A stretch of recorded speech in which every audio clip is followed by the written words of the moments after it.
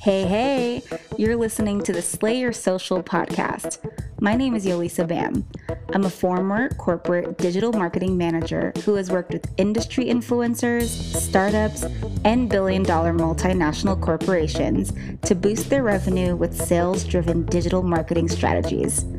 Now, on this podcast, I share actionable tips and strategies to help you increase your visibility and cash flow online. I'll also throw in stories of being a digital nomad, traveling the world while building my own consulting firm. So, whether you've been thinking about building a brand or business online, I'm your personal strategist, here to help you embrace digital marketing to build the work you love. So, sit back, listen close, and let's go.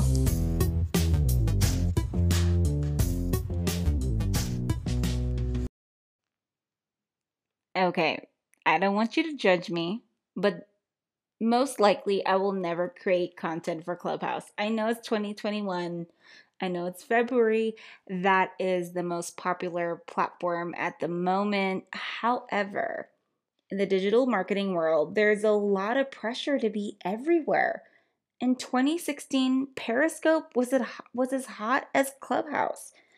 And now you need to make an IGTV, create a Facebook group, ensure that you're posting on Instagram stories 50 times a day. Make sure you're going on Clubhouse. And then on top of that, don't forget your mailing list and your blog and your SEO while you're at it. Now, for me, that can feel massively overwhelming. This pressure to be omnipresent online, it makes a lot of us freeze up, especially if we're starting in the concept of online marketing. We know that subconsciously we really don't have the time to take each and every one of these platforms, look at how to produce the most optimized content for each platform and release it. And so we're either left in two places. Either you're overwhelmed and stopped and you freeze up, or because you're spread so thin, instead of taking the time to write one blog post, to send one really powerful email, to do one really, really, really powerful Instagram story series or IGTV, you release a lower quality content that really never converts followers into buyers. And trust me, trying to be everywhere, although you're keeping up with the times, it's not necessarily what any corporation is doing. And it's definitely not going to help your personal brand or business. And that's where hero platforms come in. So, what is a hero platform? And honestly, why do you need them in your brand, especially if you're a service provider, a small business, and an influencer? A hero platform is simply a platform that drives you forward to your goal. So, most people who are measuring their business not by popularity or likes, but by sales, the ultimate goal is your revenue. So, picking a platform where when you show up, it makes the most impact with your customers and with your revenue. That and those are your hero platforms. It's the one that you're going to put the most time and effort and money into growing. It also means that you're putting in your best, and so you'll see the best return on your investment. So, picking a few platforms means that you're able to actually diminish that overwhelm that comes with creating so much content, especially in so many different formats. And it almost focuses you on putting out the best content on the best platforms that will push your business forward. So, really, honestly, I want you to ask yourself, do you really need to be blogging, putting a newsletter, posting on Instagram, being on TikTok, being on Clubhouse, and also a podcast? Or could you choose 2 to 3 hero platforms to pour your everything into?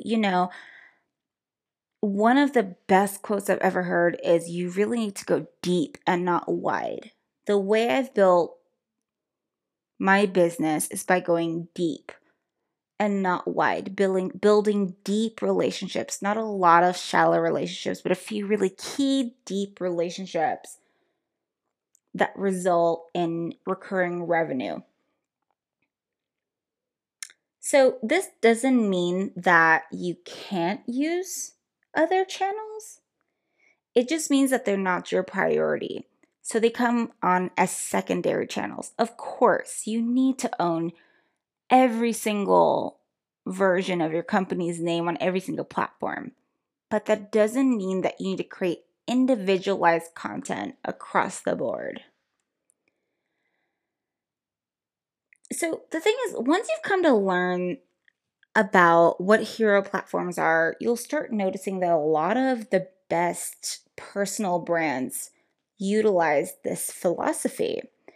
They're not spreading themselves too thinly. In fact, what they're doing is they're creating content for a specific platform, and everything else is being repurposed. So we've seen Beyonce. She uses her website and Instagram a lot. We've seen Kim Kardashian. She uses Instagram stories, Instagram a lot, and not her website, but more of an app. There are some other examples. Jenna Kutcher, a famous marketer, uses more of a podcast and Instagram platform. Chanel Cooper Sykes built a lot on YouTube, transferred over to Facebook, and now builds a lot on Instagram. It's really important that you take the pressure off of yourself right now of trying to be everywhere. Especially as I'm sure you're getting all of these Clubhouse invites. I know there's nothing wrong with Clubhouse. I would love to check it out. But I'm pretty sure, no offense to Clubhouse, and this I could be wrong. I wouldn't doubt, and I'm pretty sure in beta testing, the concept of, audio rooms, et cetera, is being brought to the platform. So, happened with Periscope, just saying. Now, cutting your social media arsenal, meaning all the platforms that you create all this individualized content for, may seem very scary. But in the long run, it's worth it. Why? Because at the end of the day, you want to build communities on your hero platforms that allow you to go really deep, meaning people that allow you to get to know, trust, and like them. You are not going to do that on every platform if you spread yourself thin, etc., etc. And the most we're not even going to get to that. The most difficult part is keeping that on a platform. That's going to be for another podcast, okay? So I wanted to give you 3 main questions you need to ask yourself when you're trying to decide which platforms to keep and which to ditch. Or at least, let's not call it ditch, because I'm always going to be the person that tells you to get your name on every single platform. I will just say keep 2 to 3 as your main, and everything else, repurpose the content. So in order to define those 2 to 3 main platforms that you create content for, I really want you to ask these 3 questions. Number 1, where does your ideal client chill? Who is your client? Is she a city gal who earns a certain amount, wants to build a side hustle, and needs a technical skill set to do so? She's probably on Instagram.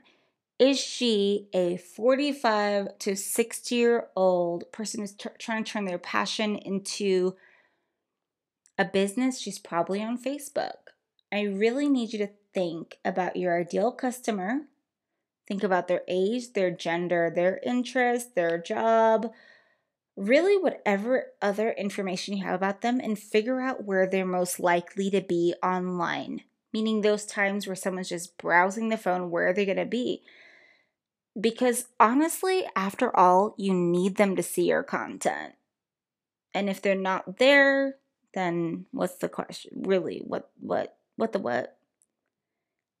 Second, I need you to ask yourself, what is your favorite platform? Now, this is a lot of things, but do you hate being on video? Is curating a feed annoying to you? Building your business should be joyful.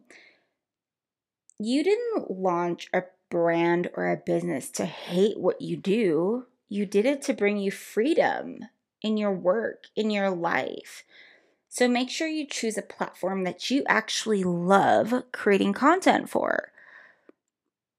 So if you're better on voice, Clubhouse may be your jam. If you're seeing better results on video, Instagram and Facebook might be your jam. Let yourself choose a platform you love, because you didn't build a business to have another job.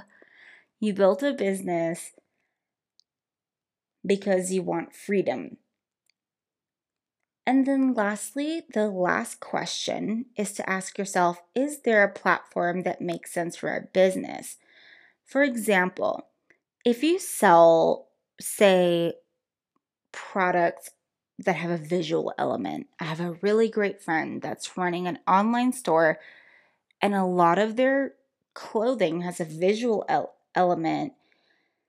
A platform that's overly wordy, say Twitter or LinkedIn, may not really be the right place for you, but a platform like Instagram, where you can take a really great lifestyle image, differentiate yourself, might be the right place for you.